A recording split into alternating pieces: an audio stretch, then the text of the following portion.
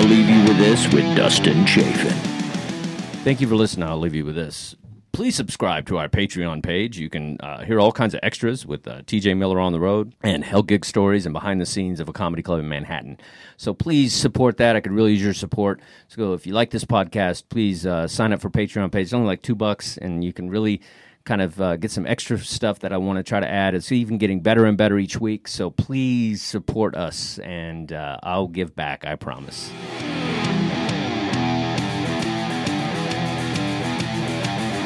So I saw Endgame last night. I thought of you.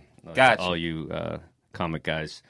And I enjoyed it. I thought it was, a good way to kind of like close out that particular series. Right. I don't know if you liked it, but No, it was pretty good. I haven't seen it yet, and I'm one of those. Okay. I'm one of those awkward people where I've asked on my friends who have seen it about the spoilers. Like, Really? I don't mind that type of stuff because I'm the type of person I feel like this. Like, if for movies, I get it. Movies can stay in the theaters for only a finite amount of time. So I get why people get upset at those spoilers. Okay. But like people that watch Game of Thrones and stuff like that to get angry, it's like, dog, the show comes on at a certain time. Yeah. You know what time it comes on. Sure. Go home, be home for it. Okay. Okay, you don't get to dictate the other people that actually did the thing and was home at the right time when they can't talk about it. But for Endgame, I figured you'd be lined up for it. yeah, I was gonna be, but then like when I found out the night of, every place I looked at was sold out. Right, and the only place that was open was like 2:45 in the morning, and it was just me. So I was like, I would feel like such a dick if I go to see a movie at 2:45 in the morning and then get out the theater at 6 a.m. to be by myself. Yeah. You know what I'm saying?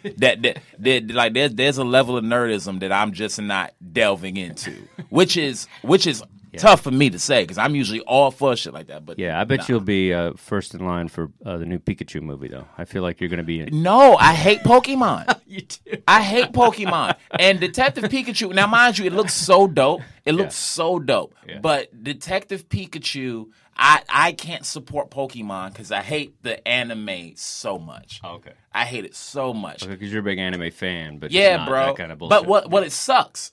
It sucks as an anime. Ash, I don't even know if Ash is gonna be in the movie. But like Pikachu won't evolve, and he could have evolved multiple times, but he wants to be as strong as he can. Fuck off.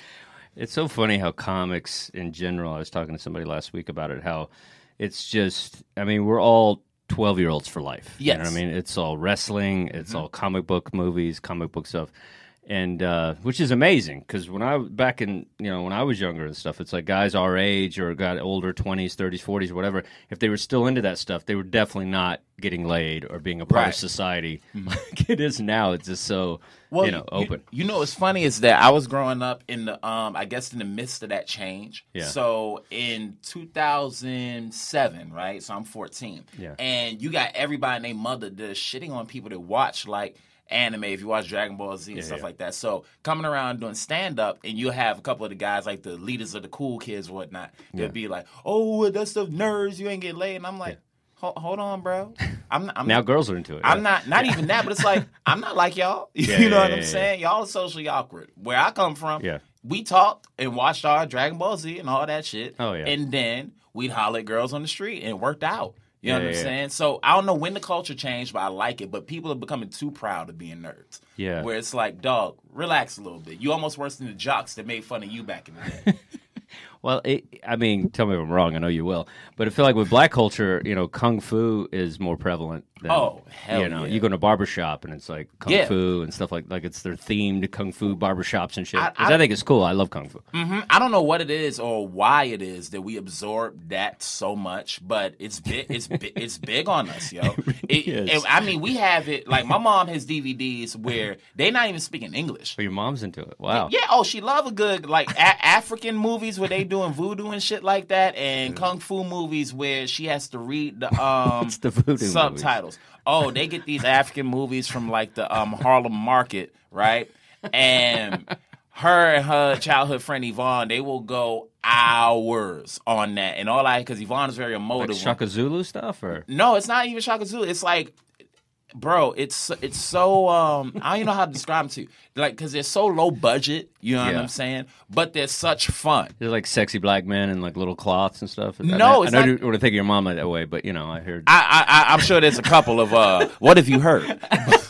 But no, I'm sure there's a couple like that, but it's mostly like the tribal people. It's like cheating scandals and all that stuff. It's dramas. Like they'll do the voodoo where your teeth will fall contemporary out. voodoo stuff, not Right. like okay, Right, no, not like the dolls. drum where, like, circle and shit. Like more okay. More like, oh, you fucked me over. I don't know if I can say that, but okay, cool. So you fucked me over. Now I'm gonna get you back. I'm gonna hurt your kids through the voodoo, or like Voodoo scares the shit out of me. me too. Like I can discount pretty much most things, but I don't fuck with voodoo. No, likewise, it's that's one of those things where it's like I hope it's not like a thing. You know what I'm saying? Because it's like if somebody uses that against you, I don't know how to fight. Like I believe in God and all that, but Somebody's chasing you with a chicken foot or something. yeah, That's worse than a knife. I mean, nothing would scare me more. Because I want to know where you got the chicken foot from, because they don't just sell that locally. So you hate me to the point where you went to buy a chicken foot and chase me with it. I'm good. You win this fight, and I'm sorry. And I sound chicken feet over at Whole Foods. No, But they would do something in sea towns though. yeah, it is funny how that I feel most people get a little more freaked out by voodoo stuff. Because you don't know. Like you might, if somebody told you they did voodoo on you and now you having a bad day. Yeah. There's a part of your mind that goes back to that shit. Like, Yeah. hold on, wait, is it because so and so is doing something to me? Yeah. We had a neighbor, right? I should have brought my mom here because she has all these stories. She's a much I would better, love to, yeah. much better storyteller than I am. We'll get her next time. by far. But back when she was younger, our neighbor Miss Flores, God bless the dead, she was into that stuff. Black Puerto Rican lady, right? And she was into the Santas and all that. So she talked funny. So my mom said she was on her way to work, and Miss Flores was like, Sunday, come here. There's a co-worker of yours that she doesn't like you. She took your name and she puts it in a ice, what you call it, the where you put where you make ice cubes, the ice tray. Yeah. She put your name in an ice tray. Okay. And it's like to keep you frozen in like whatever position that you in. And and my mom had said, and she So did. weird. She never told Miss Flores this, but Okay. my mom was like, she would go to work and there would be pennies laid out, like around her Some desk. creepy shit. Yeah. And Miss Flores told her, when you go to work, there's pennies lying around your desk, and there's this lady who believes in she does like the voodoo too. Oh my God. And she's leaving the pennies around your desk. And my mother said, sure enough, she had been noticing there was pennies just splayed around her desk. So Yeah, nobody uses pennies anymore. right. So if you see a penny, like something's up. Oh, somebody trying to get you. So Miss Flores told her, she said, Sandy, take these flowers, a particular type of flowers, and you're going to put these on your desk every day. And when this girl, she's going to try to give you something, whatever it is, don't take it. Oh, God. Right? Yeah. So my mom said, sure enough, she went to work that whole week. She would bring flowers, and girls are, oh, wow, those some really nice flowers. It's like some Harry Potter counter curse shit. Yeah, right? sure. And next thing my mom said is that she comes home after that week. She said, okay, Sandy, now come in here. She laid out the whole spread and went into a trance. Now, we're not hard to scare, you know what I'm saying, with that spiritual type of stuff. Yeah. So Miss Flores does her thing and says she got my mom's name out of the ice cube, whatever, had her Santas do it or what have you. Yeah. And the next thing you know, my mom goes to work, maybe 3 days later, the lady's fired. Wow. Yeah. And then Miss Flores had another time where she said, Sandy, I had a dream about you. Yeah. For next couple of days, don't carry your purse on, because my mom would take the train and she have her purse on like the side that was closest to the train. Okay. And she was like, a man gonna try to snatch your purse or what have you, right? Sure enough, on 110th Street, maybe a couple days after that, my mom said a lady got mugged and thrown into the tracks. Man, Oh my grabbed God. her purse, swung her around. Yeah. She lives? I don't know if the lady lived. Oh man. But she get run over. so yeah, I don't know if that stuff is real or not. But I mean, it is 110th Street. I mean, you gotta Yeah, put that in the equation. right. I mean, if you run up on my mom's, there's a good chance she gonna stab the shit out you. I'm telling you that now. I know it's in that purse. But yeah, so stuff like that. It's like just weird, intricate shit. And my grandma's from like South Carolina, God rest her soul. And they did that stuff. I guess it's kind of like They called it roots. They put a root on it. because I feel like especially comedians. I bet you're into this stuff too. I think most entertainers that are trying to get ahead and stuff. I feel, law of attraction is you into that a little bit. Yep. Okay. Yeah. I feel if that is some sort of kinetic energy that happens. I can't see why the evil, Right. wouldn't happen as well. Law of attraction, karma, you know what I'm all saying? that Good stuff, things sure. happen to good people, bad things happen to terrible people. Like, I think all that stuff exists, but to find like a human conduit for it all, I think that's rather scary, and I hope not to cross anybody that's into that type of stuff. It's funny with comedy. It's like, I've never seen an asshole in comedy that didn't somehow get it in the end. Oh, 100%. 100%. Like you see these, you know how it is. It's hard. We're coming up. We're just trying to do our thing, and it's just like, or we've been in it a while. Whatever. We're still trying to stay relevant. Like whatever your cross is that you're trying to bear every day in comedy. There'll be a lot of dicks you got to deal with. Yeah. I'll give you a perfect story. Sure, so, please. And I'm the type of person where I could let most things go, but if you were an you're a nice egregious guy. dick, Yeah. then so. But you stand up for yourself, which I appreciate. Oh, 100%. You're honest, and I've never had any problems with you. Like, Right. You're just straight with me. I'm trying to be straight with you. Like it's it works. Right. But see, I've always been like that, right? Yeah. So when I started, because I was younger than everybody, you had the guys at the open mic level that were like, "How old are you? Oh, 14. You ain't never. You gonna be done in 2 weeks." Blah blah blah blah. Yeah. And I was like, "Oh, well, that's a little mean, right?" So the justice of it is, though, they all quit.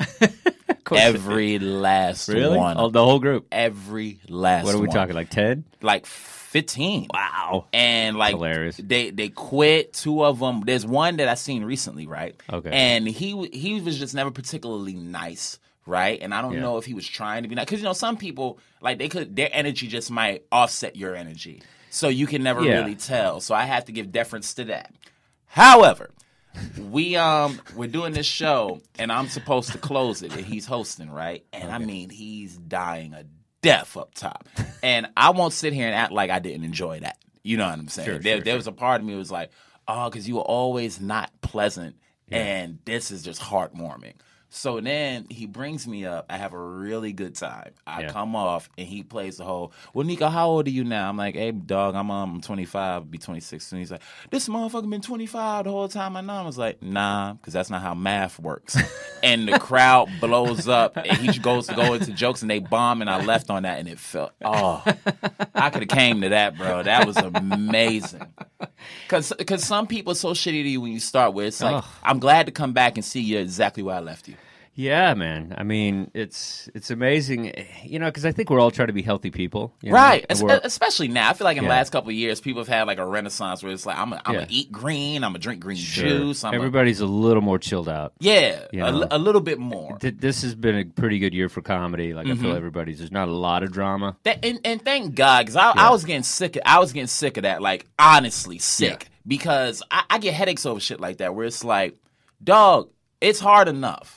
If you do this professionally, God hoping you can do it professionally, and if you're doing it full time, there should be a level of, you need to thank whatever God you believe in, or your work at whatever you believe in, that you can do that. Sure. Like it's not a space that everybody gets to occupy. Yeah. And to go to tear each other down, there was like a good 8-9 months of that, and it was from guys that were like just starting.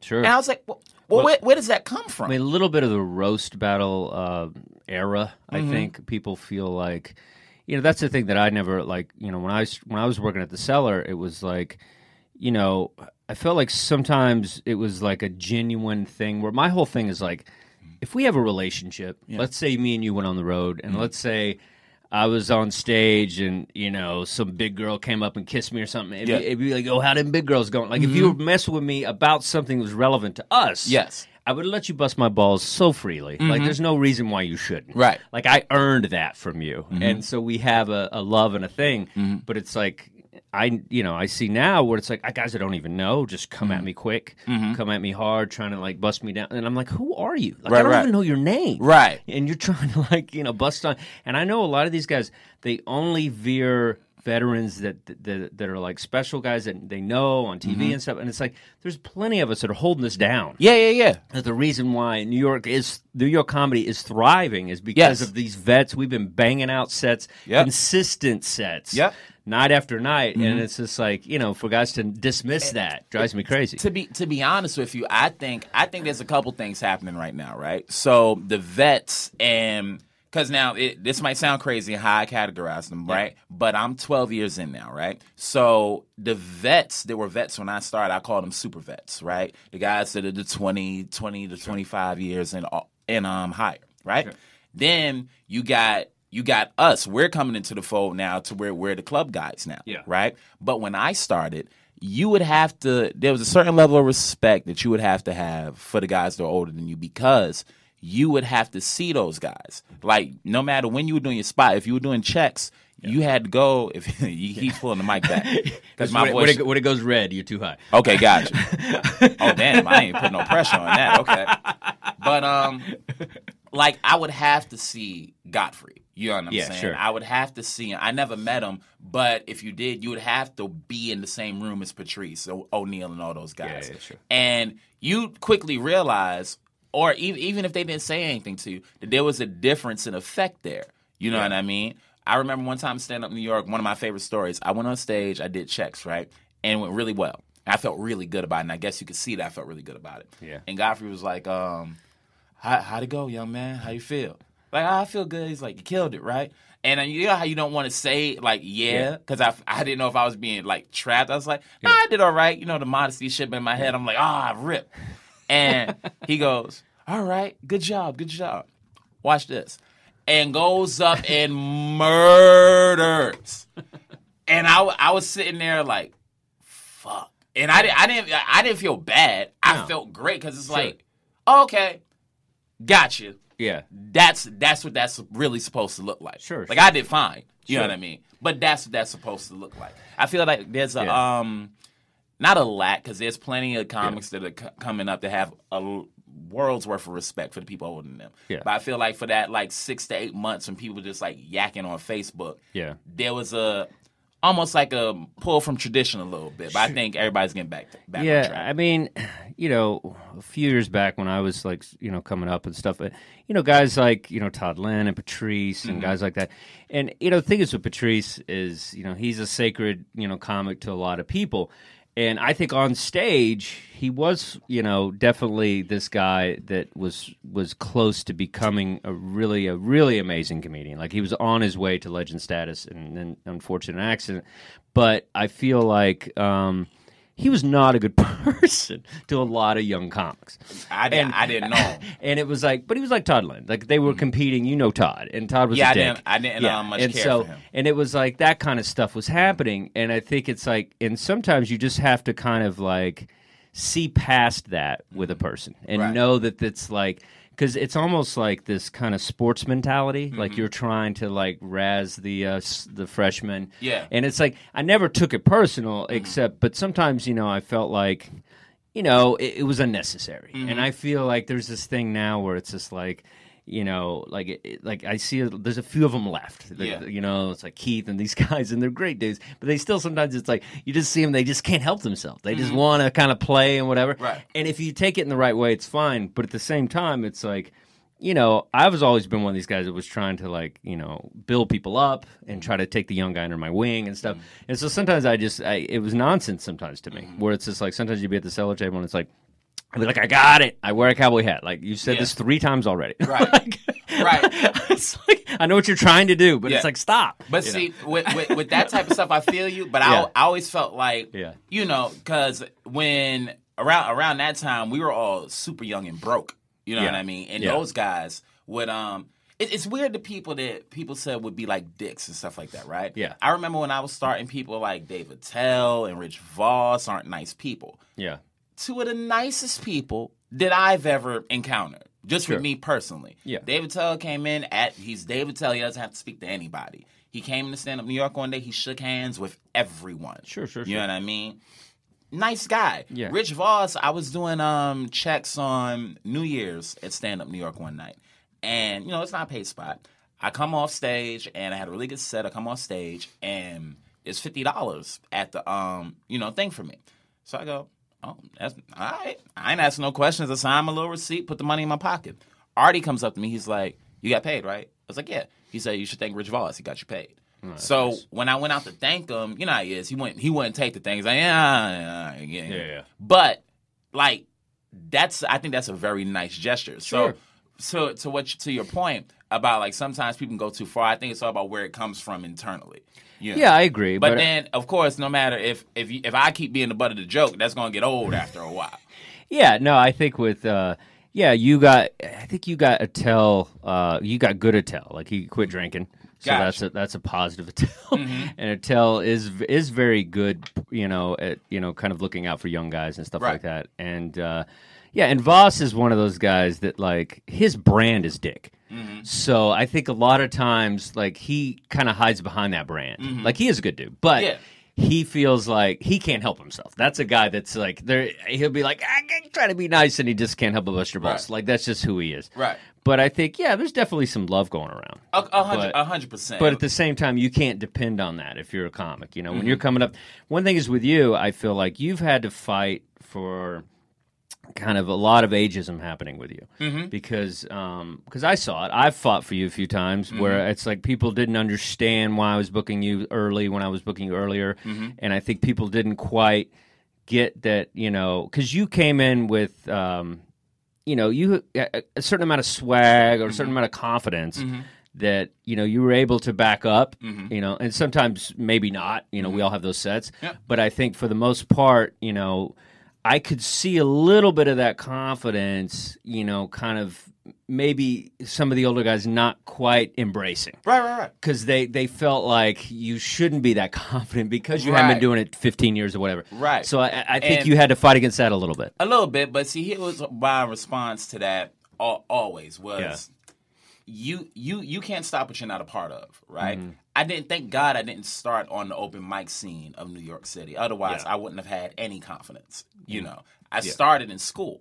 Okay. So I started in school, and my classmates liked what I was doing, right? And now you take that and you add on some years and actually doing it. It's not like I was playing around. Yeah. My first year, I spent, $2,000 in open mics? Wow. Now, you divide that by 5 and you tell me how much that is. So you couldn't act like I wasn't working. And then the people that, like, Donnell Rollins was the first guy to actually, like, he's the only person that I can consider a mentor without actually trying to be. Sure. You know what I mean? Sure. So it was put up or shut up. And if you did well, he's going to let you know you did well. Yeah. But if you went up on his show and bombed, he was going to do 10 minutes on how it didn't go well.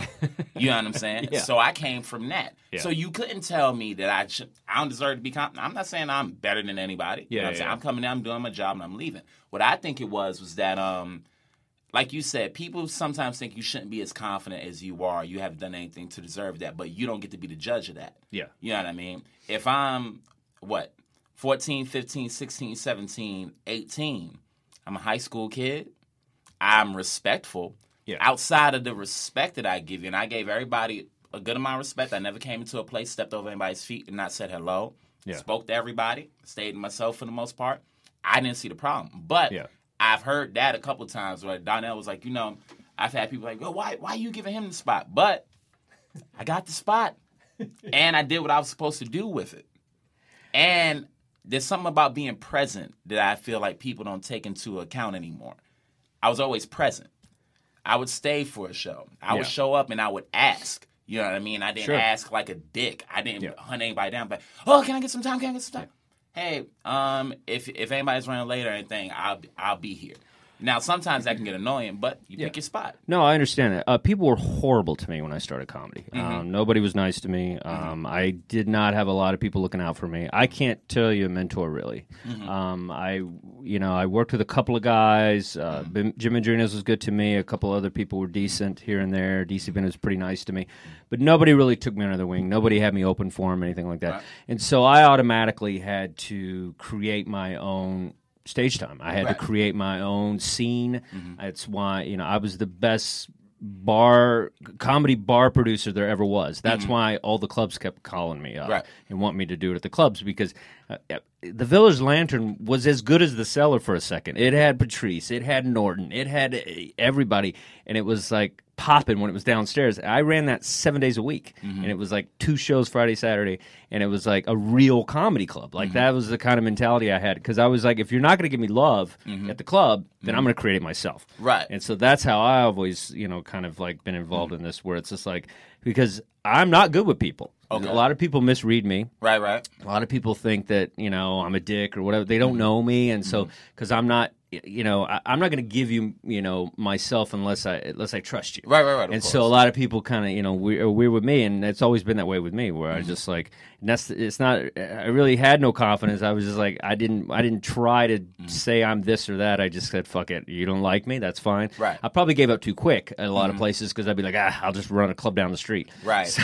that was my problem. Right. See, I was fortunate in that regard, to where, like I said, it wasn't as much anybody trying to mentor, but I learned a lot from watching, right? Sure, yeah. So you take guys like, and again, there's something about being present. So you take somebody like a Donnell, who don't gotta do nothing for nobody, and I met him kind of weird. Yeah. So I go down, I do a show in Harlem at Creole Lounge, and this girl named Dawn B, who I wonder how she's doing. I gotta reach out. But Dawn B was closing the show. She saw me. She was like, you should come down to Laugh Lounge. Ashley Larry runs the show. I didn't have cable, so I never watched the Chappelle show. Oh, wow. So I was like, Ashley Larry, all right, I guess. So I get dressed to the nines. I go down to Laugh Lounge. I showed up super early. Yeah. So I'm there in time for the open mic. So I met my friends there. I met like Krista Stefano, Pudge Fernandez, Angela Zaz, Brian John, everybody. So I meet them there. Later on, the show starts. So Don B, I saw Donnell at the table. I recognized him as Donnell Rollins, so I would watch Bad Boys of Comedy. So I went up, I introduced myself, told him I was a fan. I go to sit off to the side. And the show starts, he comes to me, he's like, all right, I'm going to bring you up first. I was like, now I'd only at that point had done my open mics and my shows at school, and I'd only done like maybe 5 professional shows. Yeah. So I was like, I always chose second. I always was given a choice. Sure, we all do. Right. So I was like, well, usually I don't go first. Oh, no. I usually go second, right? No. But to this day, one of the best lessons, right? Because he looked at me so there was no care. That's that confidence I was trying to talk about. Yeah. But that wasn't even confidence. That was nervousness. I said that nervousness. Like, and I have a flat tone. I gotta remember that sometimes. So and no bass in my voice back then. So it was aggressive. Yeah. I said, yeah, man. I don't usually go first. I usually ask to go second. He was like, you don't want to go first? All right. Holler at me, you ready to be a comedian. And he turned and walked away. Right? So if you believe in fate, thankfully, nobody else wanted to go first. So he was like, I ain't got nobody to go first. And Don B was like, Nico gonna go first. Little nigga said he don't want to go first. So I was like, I said, no, I'll go first. So I went up. I did fine. You know what I mean? Yeah. But I would come every single week, and every other week he'd put me on. But I would watch the show. You know what I mean? I watched somebody like him work a crowd. And to this day, when I go to headline, it's something that he said that always rings in my ear when I put together a lineup. It's like, I want my audience to get their money's worth before they even see me. Sure. You know what I mean? So where he doesn't, like, if somebody before him's killing, that's what he wants. That's nice. Because he wants them to get a great show. So I always took something like that from him. Watching somebody like Mike Yard, where it's like, when you hear about black comedians having, like, energy, right? Yeah. I always thought that meant, like, he had to be like Martin Lawrence back in the day, running around, losing it. Yeah. But some energy is kinetic. I watched Mike Yard one day sit down and rip this audience asunder. Sure. And, like, I'm talking people are bent over, moving out of their chairs, and he ain't moved once. You know what I'm saying? Yeah, absolutely. That's masterful shit. No, so, it is, yeah. Being able to sit back and watch and learn, like, those types of things, I thought helped a lot. No, it's amazing. I did open for Donnell a few times, the Improvs in Texas and stuff, and I ran a show with him. They used to have one up on the Upper East Side. I don't know if you remember that place. It was like a little bar, it was like an Irish bar. Gotcha. And that's where I met Giannis for the first time. Oh, okay. And it was just like Giannis and those guys. It was like a bar show. I got a story for you with Giannis. Yeah. Okay. And you do something that a lot of young comics I feel coming out don't do, and that is watch the show, study people you hadn't seen before, and just kind of like take it in. And I think that's just made you a good comic, is that you're not afraid to kind of like be inspired by, and like, kind of like see how that stuff goes, because that is great that you even notice that about, because Mark Maron was that for me when I would watch him sit on a stool, and it was like he had this just his energy was intellect, and it was just like the way he would just kind of challenge the crowd. It was just the same as energy as somebody humping a stool. Right. Like it was just because you're making somebody think, which is just as much as making somebody surprised when somebody's jumping around. So the energy was great. It's cool that you like recognize that. Yeah, because it was everything that it's like, okay, that's what I'm trying to get to. Because I used to have a joke where I would fall down and run back and forth and all that stuff. Yeah. Oh, I don't need to do that because I feel so stupid doing it. You know what I mean? It was good to know I didn't need to do that. So it helped me find my medium. Because, like, I don't know if I'll ever be as animated as one of my heroes like Cat Williams. I don't know if I'll be as, like Stand Still is insert, Stand Still comedian here. But like Ryan Hamilton or something. Right, but I could be somewhere in the middle and be able to go to both as the joke calls for it. Yeah, I think that's interesting, though, because I think that's, well, that's the thing is it's like just do what you're naturally good at. Right. Like, I work with Open for TJ Miller a lot, and he's like this everything comic. Like he's a juggler. He's like a vaudeville guy. Yep. He's like, it's like and really cares a lot about comedy. He does like one-liners. He does stories. Like he's really encompasses everything he has. He's giving it to you on stage. Like he's definitely. And just to go back, that's the coolest fucking thing I ever heard. Is that thing about Donnell wanting to get their money's worth before he goes on. Yeah, like that's proving to you that he gets what comedy is. Yeah. And it's a true showman that would even say that and confident in himself. The most gangster shit I ever seen, and I won't say homie's name because I respect him a lot, but somebody was on Donnell's show, right? Yeah. And I think they were featuring for Donnell. Okay. And they wasn't giving it the energy that he felt his crowd deserved. And I just so happened to be sitting in the green room. Yeah. And Donnell in the green room, he has music playing. You know what I mean? He gets to himself to get in his mode. But when he heard his crowd not having a good time, homie came on stage. This is a comic that we all respect, and especially like the young guys at that time adored. Sure. I ain't never seen somebody get dressed down so fast. Donnell basically told him, I'm paraphrasing, he was like, yo, you mind giving a fuck? And homie was like, that I don't know if he was sick or whatever, but Donnell said, all right. The next show, he gave Khalees that spot. Okay. And gave the guy, like, the guest spot. Okay. You know what I mean? And then sent him on his way. Wow. You know what I mean? Most gangster shit I've ever seen. Oh, yeah. It is amazing because it's like you and I know, between the two of us, we know everybody. Oh, yeah. And it's funny how there's just so many people that are idolized in comedy that we've heard get booed out off stage at, Madison Square Garden or did this. Like, there's just so many crazy things that people don't know the behind the scenes of all these comics. Right. And one don't take away from the other. No, it doesn't. It makes you stronger, if anything. Yeah. Sure. But we're not all like, but I'm just saying a lot of people lift people and you're just like, dude, okay, but he's just as much as a comic as this other club guy, Well, right. A lot of times. It's finding out that your hero's immortal. You know what I'm saying? Exactly. When I watched the video of Cat Williams melting down on stage, right? It's like, oh, shoot, I didn't know that even happened at that level. But it does. When I would read stories about Chappelle, another one of my heroes, and it's like, he had a bad set? It's like, yes. It's the nature of the beast that There's we're nothing in. better than that. Giannis stories. Okay, so please. Yes. My mom Giannis Papas. hated Giannis Papas. I get it. It took me a while. Why? No. She hated him because whenever I was on shows with him, I wouldn't get home until late. Oh, okay. You understand? Okay. So now I would be like the opening guy on the show, right? Not the feature, but I was opening doing the spot. And yeah, good at that first spot. Yeah. So it's that we in Queens every time, so like Play Lounge then like Rolling Greens. And Giannis was the first person that I saw do this much time, like 90 minutes.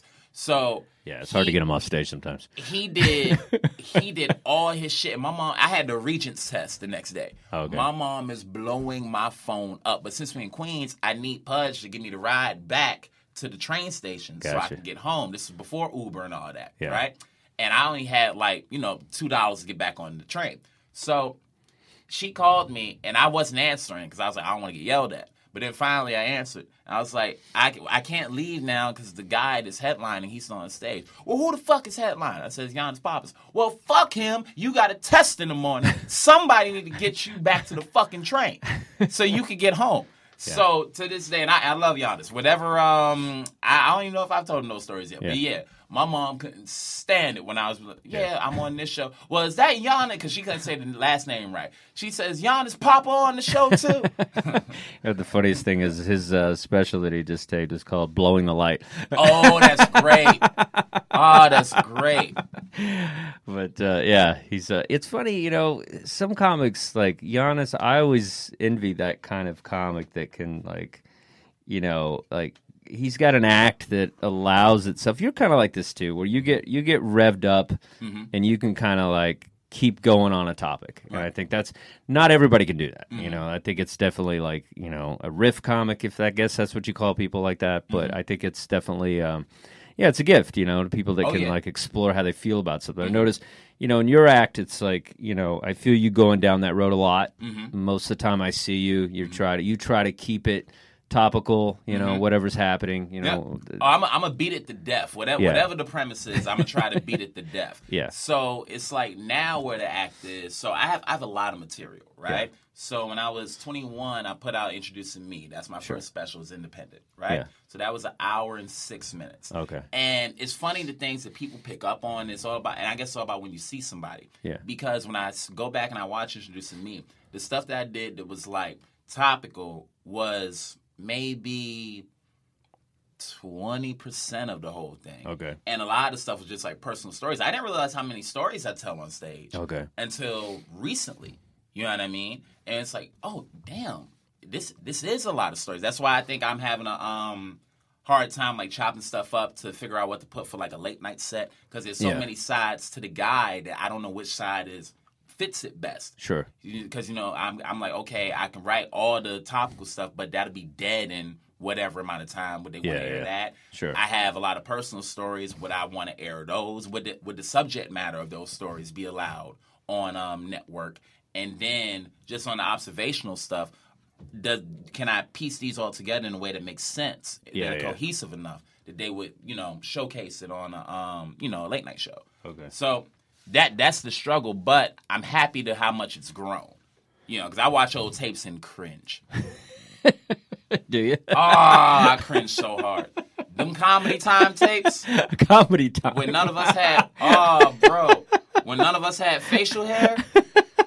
Oh, I always had facial hair. I'm one of the guys who've had it forever. Then everybody's having a beard, and I'm like, come on, man. Gotcha, man. When I always had a beard. When I watch my comedy time tape, I go, ugh, God, boy, you ain't growing to your face yet. Ooh, and you just smiling with that gap too. Jesus, that's hilarious. Right. Well, you know, I've been through all kinds of phases. You know, just like. When I first started, it was like all kinds of looks, and you know, just I was a grunge guy when I started. I looked like, you know, it was the Nirvana, Pearl Jam stuff. Question for you: What was the saddest that you think you've been with doing stand up on stage? No, just in general. Like, yo, I don't know if I'm gonna be able to put one foot in front of the other. That's how you know it's serious when you hear that sigh right before the answer. Woo. Yeah, man, I had a real rough patch. I tried to kill myself. Gotcha. About maybe 15. Well, it was about 20 years ago, I guess. Maybe 15. Let's see when it was. It was like 2000, probably 2002, maybe about 2002. 17, yep. Oh yeah, 2002.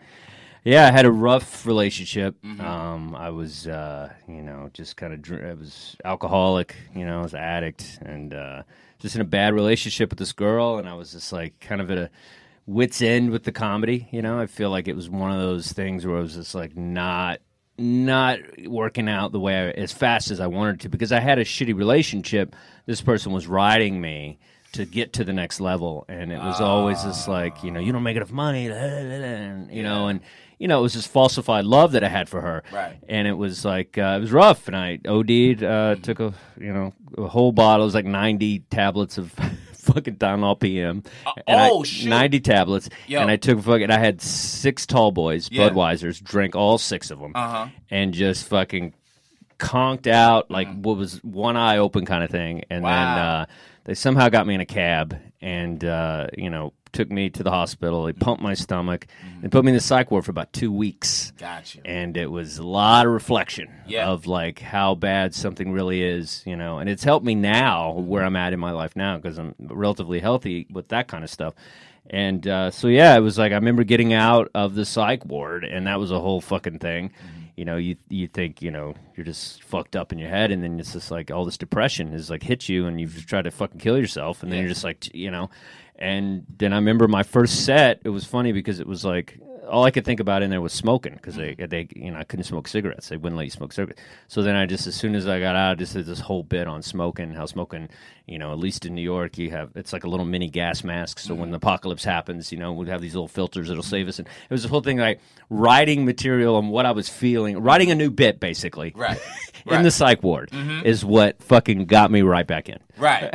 It's like, otherwise, would not have probably helped. So, in 2014, right, in January, so it was a couple things. And this is the only time I've ever been, like, sad doing comedy. Because I really do have, I've been doing it so long, you know what I mean? Yeah. And it's because I started when I started. So I started at 14. In a couple of years, I'll be doing comedy more years than I haven't been doing comedy. Yeah, that's you know impressive. what I'm saying? Yeah. So now, having said that, Grandma had passed away. Okay. In January of 2014.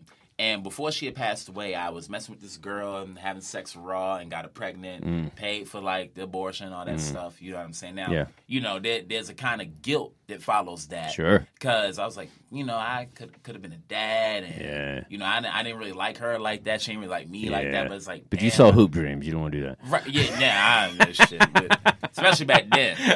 So now, when Grandma passed, I've never felt such a rush of emotion at one time because it made me numb for like almost 2 months. Yeah. Because the girl that I was talking to, all the feelings I had, shut off like that. I was worried about my mom because my mom wasn't working and because she had took 12 years to take care of her mother. Yeah. You know what I'm saying? So they did some shit with the apartment where they took the rent and said, times 4. So now I'm the only one that's making money. Now, I'm making money off of stand-up. And funny how shit works out, the same, like when all that stuff started to happen, I started getting paid more. Yeah. You know what I'm saying? And that's what got me out of the funk. Yeah. When I got my first $1,000 check, I cried like a bitch. I still cry when I get one of those. Yeah. Bro, I cried like such a bitch. Yeah. So So Jay Farrell, right? This is why he'll forever be gold in my book. First of all, super nice. Sweetheart. Oh my God, I love that guy. Super nice dude, funny. He is a good dude. You see him put on a live show. It's very few he gives a comics shit. I've worked with that put that much into their show, and his crowd gives it back to him. But anyway, I'm doing a show with him, and Grandma, we had just buried Grandma, so I was kind of down, but I was happy to work with him, and we do the show, so I'm hosting. Yeah. And, Caroline's pay you good for hosting that weekend. Sure. So okay, cool, I got that. So I can, from what I had already, I can pay the bills and all that shit. But I don't know if I'm going to be able to pay the rent, but I'm going to pay everything else. I got that. Sure. I go in the back. His sister goes, what are you doing Tuesday? I'm like, Tuesday? I'm free. Why, what's up? Well, Jay's doing Rutgers. He wants you to open for him. Yeah. I'm like, okay, cool. I can do it. She's like, all right, got you. So she sends me the, that to them, that ain't no money. They seen real money. Sure. So they send me the email. I scrolled through that shit. I saw $1,000. I said, huh? Hold on, wait. It's that? Yeah, it's pays $1,000 for 20 minutes. Oh, okay. All right, got you. Cool. So we go do the show. How many shows? 6? No, just one. Just one show? One show. Wow. It was at a college. Oh, college. Okay. You know I thought it was. I was thinking it was Stress Factory because you said Rutgers. I automatically think. Gotcha. Nah. So he's doing the college. And so we do the college. It's a great show. Yeah, sure. And so they were sending the check in the mail. Okay. And I knew the check was coming, and I knew my mom was worried because she was back looking for work. You know what I'm saying? Okay. And I'm covering all the bills and paying for her to be able to go out and, do her thing. So I said, check the mail. She said, you got a check. I said, open it. She opened the check and was like, oh. Well, all right. All right, big dog, I hear you. Okay, it's $1,000. Well done. And you can hear like the pride in her voice. You know what I'm saying? Yeah. That brought me out of the funk. Because Sure. boy, Lord knows when Grandma went, I was in a bad way. Yeah. Funny enough, I had a spotted Greenwich, right? Yeah. And homegirl meant no harm. Yeah. No harm. But she asked me, it was like, sometimes people don't know, like, leave me alone. You know what I'm saying? Sure. She had harmless questions. She was like, what did it? Like, what took out Grandma? And I was like, honestly, don't say anything to me right now. Just like, please. You know what I'm saying? Because I was this close. And it's like, that's kind of the part that people don't understand about stand-ups, that we have to do this no matter how we feel. Oh, yeah. You know what I mean? I know. Artie Fuqua gets a world of respect from me. Yeah. Because I remember when what happened. Yeah. And you know how you see somebody, and I remember when he was going on stage, I was like, that's a strong dude.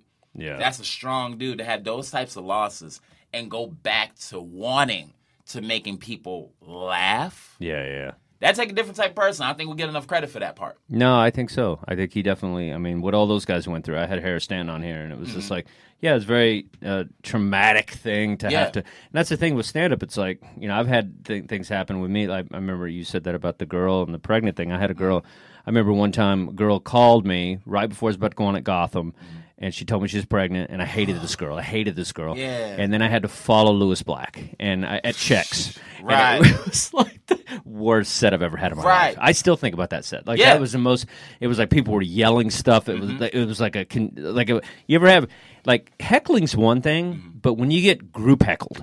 Oh, it's the worst. It's the most, like, it'll take most men down. Like, unless you're just like, you're in a zone where you can fuck with it. Like a Bill Burr kind of thing, but otherwise it's like it could just really chop you at the knees. I had somebody throw a drink in my face. Oh my god. Yeah, Village Lantern. Fucking animals. Oh yeah, Village Lantern. Australian. I'll never forget it. Like you said, it wakes you up at night sometimes. Australian lady. Yeah. Derek Gaines is on stage before me. I'll never let. That's a little troublemaker right there. I'll never let him forget this shit. Yeah, he's a troublemaker. I'll never let him forget it. So the lady, but she's heckling everybody. No, I know, but you know what I mean. He goes, "Yo, you must be drunk. What you drinking?" Yeah. She goes, "Oh, this is water. This is water. Should I get you another water?" He tossed down the water. And she goes, tossed it down? He like you holding your water. Sure. He put his finger in it and just like moved it to the side. No. Okay. And it tipped over. Oh, no. And she's like, you asshole, that was a vodka soda. He goes, well, that's what you get for lying. And he finishes the set, right?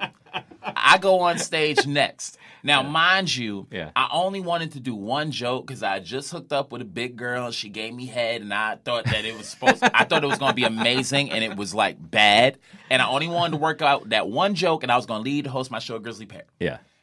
I go on stage. I said to the lady, I was like, damn, that's messed up. I hope you get another drink. Yeah. I point to two girls in the back, and I say, you two girls are gorgeous. And the lady just screams out, fuck you. Wait, what? Yeah, fuck you. Yeah. So, know anything about me, you ain't just going to say that to me. I was like, fuck me? Well, bitch, fuck you too. So when I say that, I see her stand up, so I'm thinking she's leaving. I'm like, all right, if you're going to leave, miss, just leave. You know how the Lantern has that wall? I put my face there. All right, man, if you're going to leave. This is downstairs, right? Downstairs. Yeah.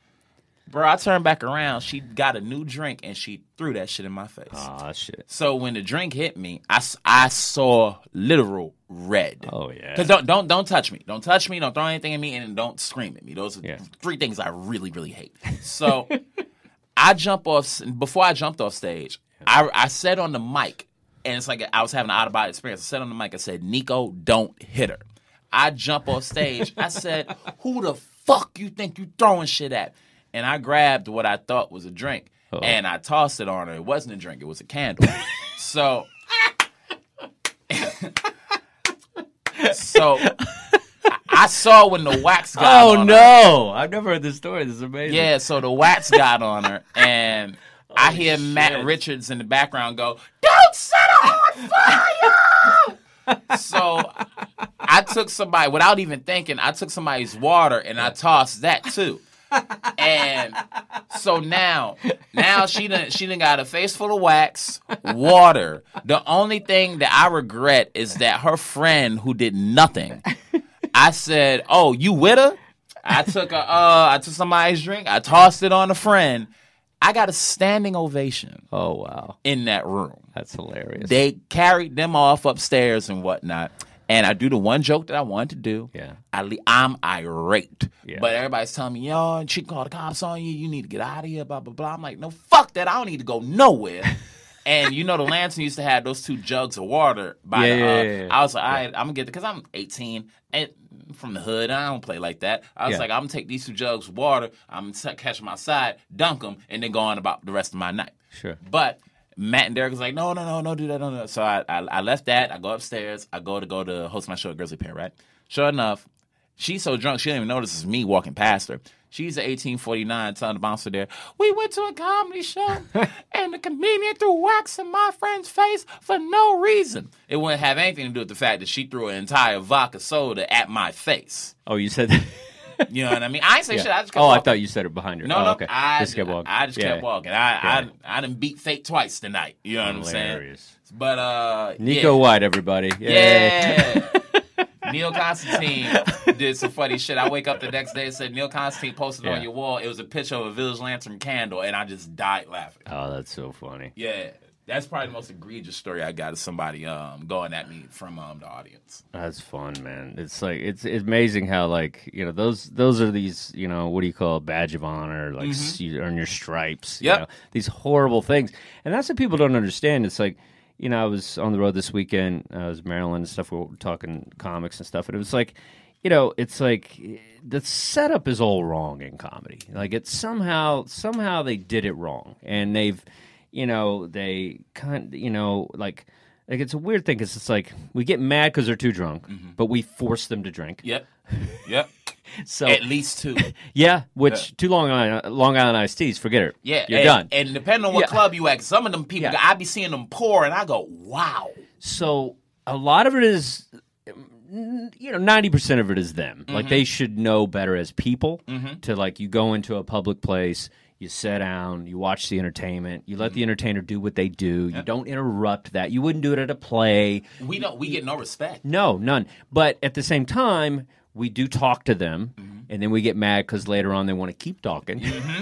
Yep. And then we feed them drinks. Yep. And so it's a kind of a setup. Yep. But it makes us funnier people because it's almost like you've added another element. Right. And that element sometimes brings out this funnier thing inside of you, and so you become a better comic because of it. Yeah, it's a training. Because if you just did theaters, if that's all you ever did, you would not be the comic that you are. Oh no, not at all. None of us would be. I'm super grateful for the rise because again, I get to watch those old videos and look at those jokes and go, man, because you look back, it's like that was my set. Like that closer that I'm doing was my closer. Oh, and you look at it and you go, wow, man, fucking. I had less skill then, but I think the one thing that happens as you keep doing it, I feel like when you start out, you have all the audacity and confidence you'll ever need, right? Because you don't know shit, all you know is your dream, like the theaters and stuff like that. Yeah. You don't know nothing in between the two. Yeah. Then as you get better, you become a better comedian, you lose a lot of the audacity and the enthusiasm because you got all the rejection, people telling you that you ain't shit. You know what I'm saying? You thinking you ain't shit, you believe in you get the hype and then you lose the hype. So it's a lot of you losing everything you had when you started. Because now you got the skill, but you don't got nothing to drive. Sure. And I think the best thing to do is try to keep those two things as close to each other as you can. But as far as to what you said about if you only did the theater stuff like that, I'm glad I'm able to sharpen the blade, and then hopefully when it's time to do those things. Oh yeah, then you're right. Theater's nothing. Forget it. Like anything like that, where you could just be uninterrupted. Forget it. And you paid to be here. Yeah, and you're focused. And you're happy to see me. Yeah. Oh my god. You're paying attention. Yeah. It's a whole thing. And I come from the ambush shows. I would do the mics in the mainstream clubs. Yeah. But then I would go to the urban rooms for my stage time. Yeah. And it's like you in a place where you really getting to watch people that know how to do comedy.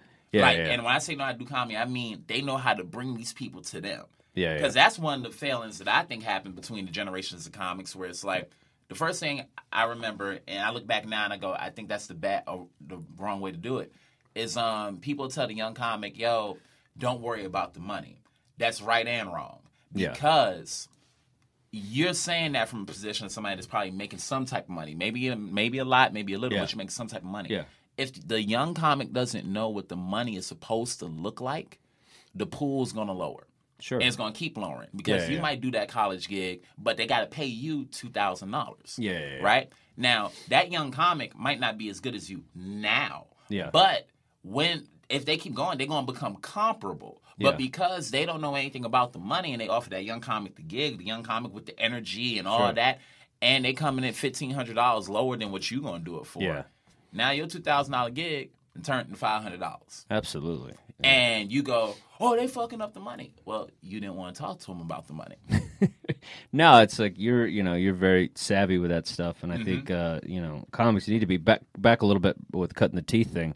I when I was kind of the equivalent of the 18-year-old Nico, I started late. I started like 26, and then I was my shows. I was a busboy at New York Comedy Club, and my mark was on Seymour Swan shows. Seymour. Those uptown, and I did some uptown comedy stuff, and then I did the Latino and Urban Night, and on Fridays and Saturdays at midnight. And it was like, yeah, I mean, and they had a contest and like all this stuff, and it was just this whole thing, and it's just like, West. yeah, and they would just come at you hard. Yeah. And if you could handle those crowds, that night you would just become a better comic. Yeah. Like if you had one good set on those shows, and it would last you for all the bad sets in the other kinds of rooms. I scream, especially like black comedians. I'm like, go to the hood room because one thing I hate. Well, fuck it, we here now. One thing I can't stand is when people complain about, especially like in the alternative bar show scene, where they'll complain about people asking for stage time. I go, you fucking dolts. There's a reason why nobody run a show because they getting all the stage time. You know what I mean? You run a show because you're not getting stage time. Yeah. In the urban rooms, 5 minutes is not a hard ask. You know what I mean? They'll give you 5 minutes. Yeah. And if you're good, you gonna stay up longer. Yeah. And if you ain't, they're gonna get you soon. Yeah. But they'll offer you the time. Because it's like, again, comics know comics. You know what I'm saying? And we should be able to give each other that type of deference. One thing that pissed me off, I seen it was a group of young comics that stopped by the Grizzly Pear, right? A couple months ago. And I'm sitting there, and I don't like to hear people's enthusiasm get pulled out of them. I hate it. And it's a group of young guys, funny young guys, and they're like, hey, I'm thinking about hitting up so-and-so for a show. And the first thing the other comic said was like, nah, man, I went to do that, but the girl, she screenshotted me, and then she shared it because I asked her to do the show. And I looked over, and I said, you got to be fucking kidding me.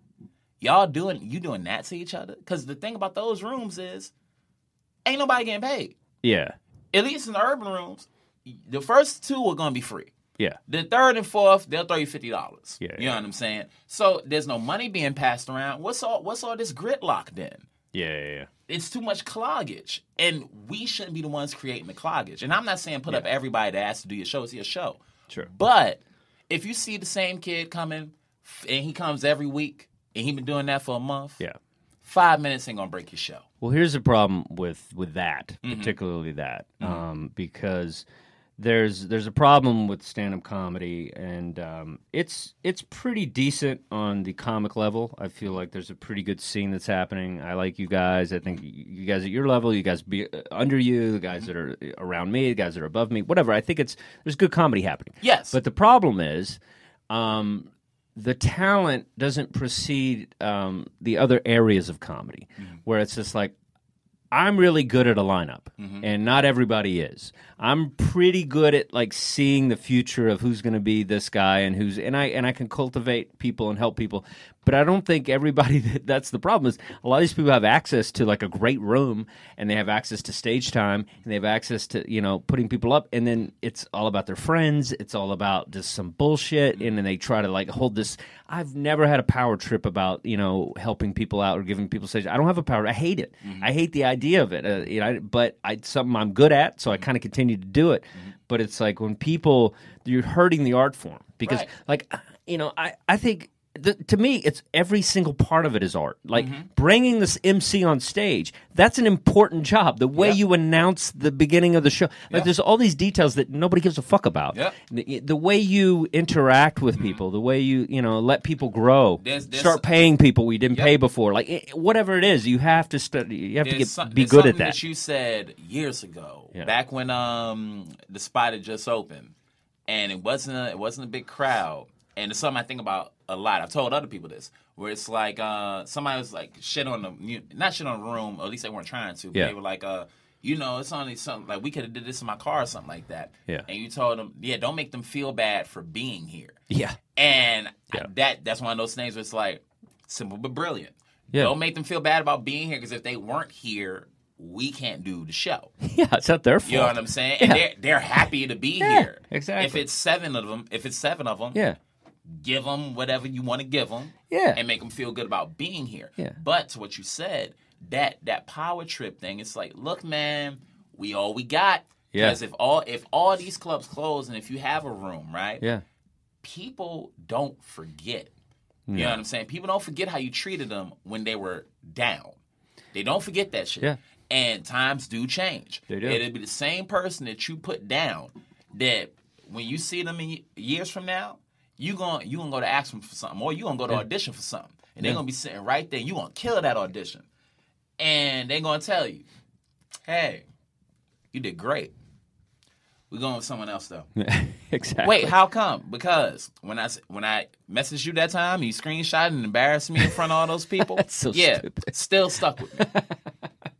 Exactly. It costs you nothing to be a decent be the person your parents raised you to be. Absolutely. Now, mind you, I don't know how people's parents raised. No, I wasn't raised right, but I figured it out. Right. There's people telling motherfuckers, "Oh, well, when a friend of mine, and I told him on Facebook, he was like, if you don't hang out at the show, blah blah blah." I said, "Okay, man, look, how many times can somebody hang out at a show that they're not getting on before they realize they're wasting their time?" Because that's one of the reasons why I think you don't see a lot of young black comedians, because there's a lot of them. There's a lot of them out here right now that are funny, but they don't come to the clubs as much as they used to, because there's such a clog at the clubs right now. Yeah. You know what I mean? I remember when check spots were so easy to get. You could go, if you were first at like Stand Up New York, I think before I started doing check spots, Dan Soder and Jordan Rock were eating up the check spots. Yeah. So like whichever one of them got there first, that was who would be on checks. Sure. But you get spots. We had a couple more clubs open. Yeah. Now the black comedians, they'll go into the clubs, but they'll find shit. If I come here every day, I ain't gonna get on. But I can go and do the rooms and get on every day. So which am I willing to do? Yeah. You know what I mean? So if I come here and I sit around and I do the thing and I'm patient and all that, but you feel like you ain't getting anywhere, and then your act is suffering because you ain't able to get up. So they go other places. And this is my big thing that makes me kind of sad, is that there's no industry in the black rooms anymore.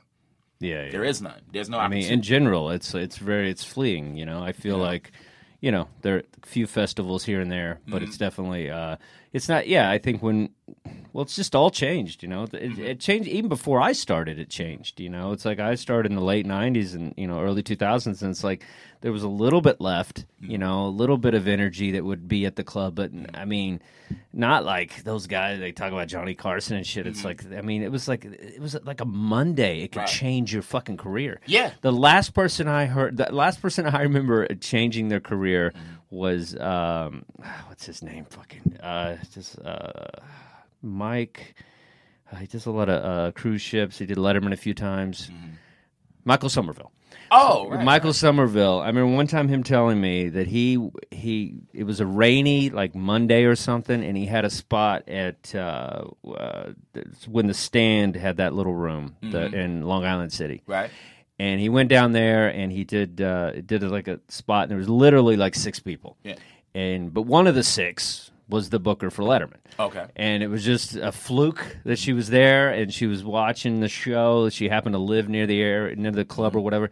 And then, he had some set, and he had that same mentality that we always talk about, where it's like he didn't care there were 6 people. Yeah. Like, he's not the kind of comics that can go, oh, fuck this, and like that. He's going to do his act. Yeah. He's going to give it 100, and he's going to do it. And that night he did that, and then she talked to him after, and he got Letterman. And sure enough, but see now to where like to what I'm saying is. Like in the urban scene, especially back then, like when you started, they still had avenues. Like Def Comedy Jam was still a thing, Comic View was still a thing. They try to bring it back. And I mean, they try to bring it back, but the reason why I don't think it latched on. Come on, you had P. Diddy's Bad Boys. Come on, you had P. Diddy Bad Boy Comedy, but here's the thing: who was the host of that? Right, and all those guys are still working. All those guys are still working, but they're all a part of that era, right? But when we look at now and you look at, well, what's the avenue for a young black comedian? Yeah. You can't name one because you have the late nights and stuff like that, but we don't dominate in that category. You know what I'm saying? Yeah. So I think what would need to happen is you would need to find a young black comedian who matches the tone of the right now, because Martin Lawrence matched the tone of that era. You know what I mean? They all did. Well, they're doing some new stuff on Comedy Central. The New Negroes. Yeah. They're trying a little bit. I think Hannibal shook it up. Like, there's some guys that, definitely taking some new risk. But, it's just like, it's funny. Well, I got you. Got you. Come on, never do that, man. You right. You were pro till right then. Because, I got to fucking edit that shit out. Come on, sorry. man. Don't do that. Just be like, go like this or something. Gotcha. I'm trying to wrap it up right now. I apologize. Yeah, you better. Yeah. But, I did White Boys in the Hood, and I don't think you could do that show now. Like, I think having something called White, something called In the Hood, like, I think it would just be an uproar. And I wish we would stop being afraid of that, though. Because I mean, I think so. I think that's the problem. Where even when you look at TV, both sides I think need something to watch, right? So when you look at Roseanne and that whole thing, and I have friends of mine like outside of comedy, they were like, what did you think of the Roseanne thing? I was like, it scared the hell out of me. Yeah. They was like, do you think she should have lost a job? I said, look, I don't really care what happens with her. She's rich, right? Yeah. But if she was getting Super Bowl numbers and they'd fire her, what they gonna do to me? Yeah. You gotta think about that. Like, if they'll fire her and she's getting Super Bowl ratings now, in a time when nobody really watches TV, that's big news. And if they cut her off over a tweet, we should be worried. And we spend too much time being worried. I got friends that got great ideas, but they won't try them because they're afraid there's going to be backlash. Yeah. And it's like, well, dog, it could be backlash, but if 100,000 people like it and want to see you now, that's all you really need. Yeah, absolutely. Yeah, I mean, just one last thing I would say. I just recently saw, it's a great show if you get a chance. It's extended till June. It's called I'm Not a Comedian, I'm Lenny Bruce. Amazing. It's a great show. It's this guy. He does an amazing job. And, Lenny Bruce got locked up for the word cocksucker. Yeah. Like the things like that Lenny would get arrested for is phenomenal. We say whatever we want now. Yeah. And it's just like, it's a really good show if you get a chance. But thanks for being here, man. I feel like, it's always good. I always say that a podcast is usually one or two things: to get to know somebody or to catch up with people. It's not like we're going to go for coffee, so I got to invite you to a podcast, right? Just to catch up and hang out. But you want to plug anything? Any podcasts or any websites or Twitter? What do you got? If you want to catch up with me, you can find me at my website. That's NicoWhite.com. That's NekoWhite.com. I just started a podcast about Harry Potter stuff called the Potterhood Podcast, and you can find more information about that again at my website, NicoWhite.com. Introducing Me tour is going across the country, and things are fine. Things are fine. Thank you for listening to I'll Leave You With This. Please follow us on Twitter, I'll Leave You With This, and our Facebook page. And if you're interested in stand-up comedy, I do comedy coaching. Just follow me, Outlaw Comedy Coaching on Facebook. And you can catch me. I'll be at Key West Comedy Club 8th through the 9th in Florida and somewhere else in Miami. You can just catch it on my website. And thank you for listening to I'll Leave You With This.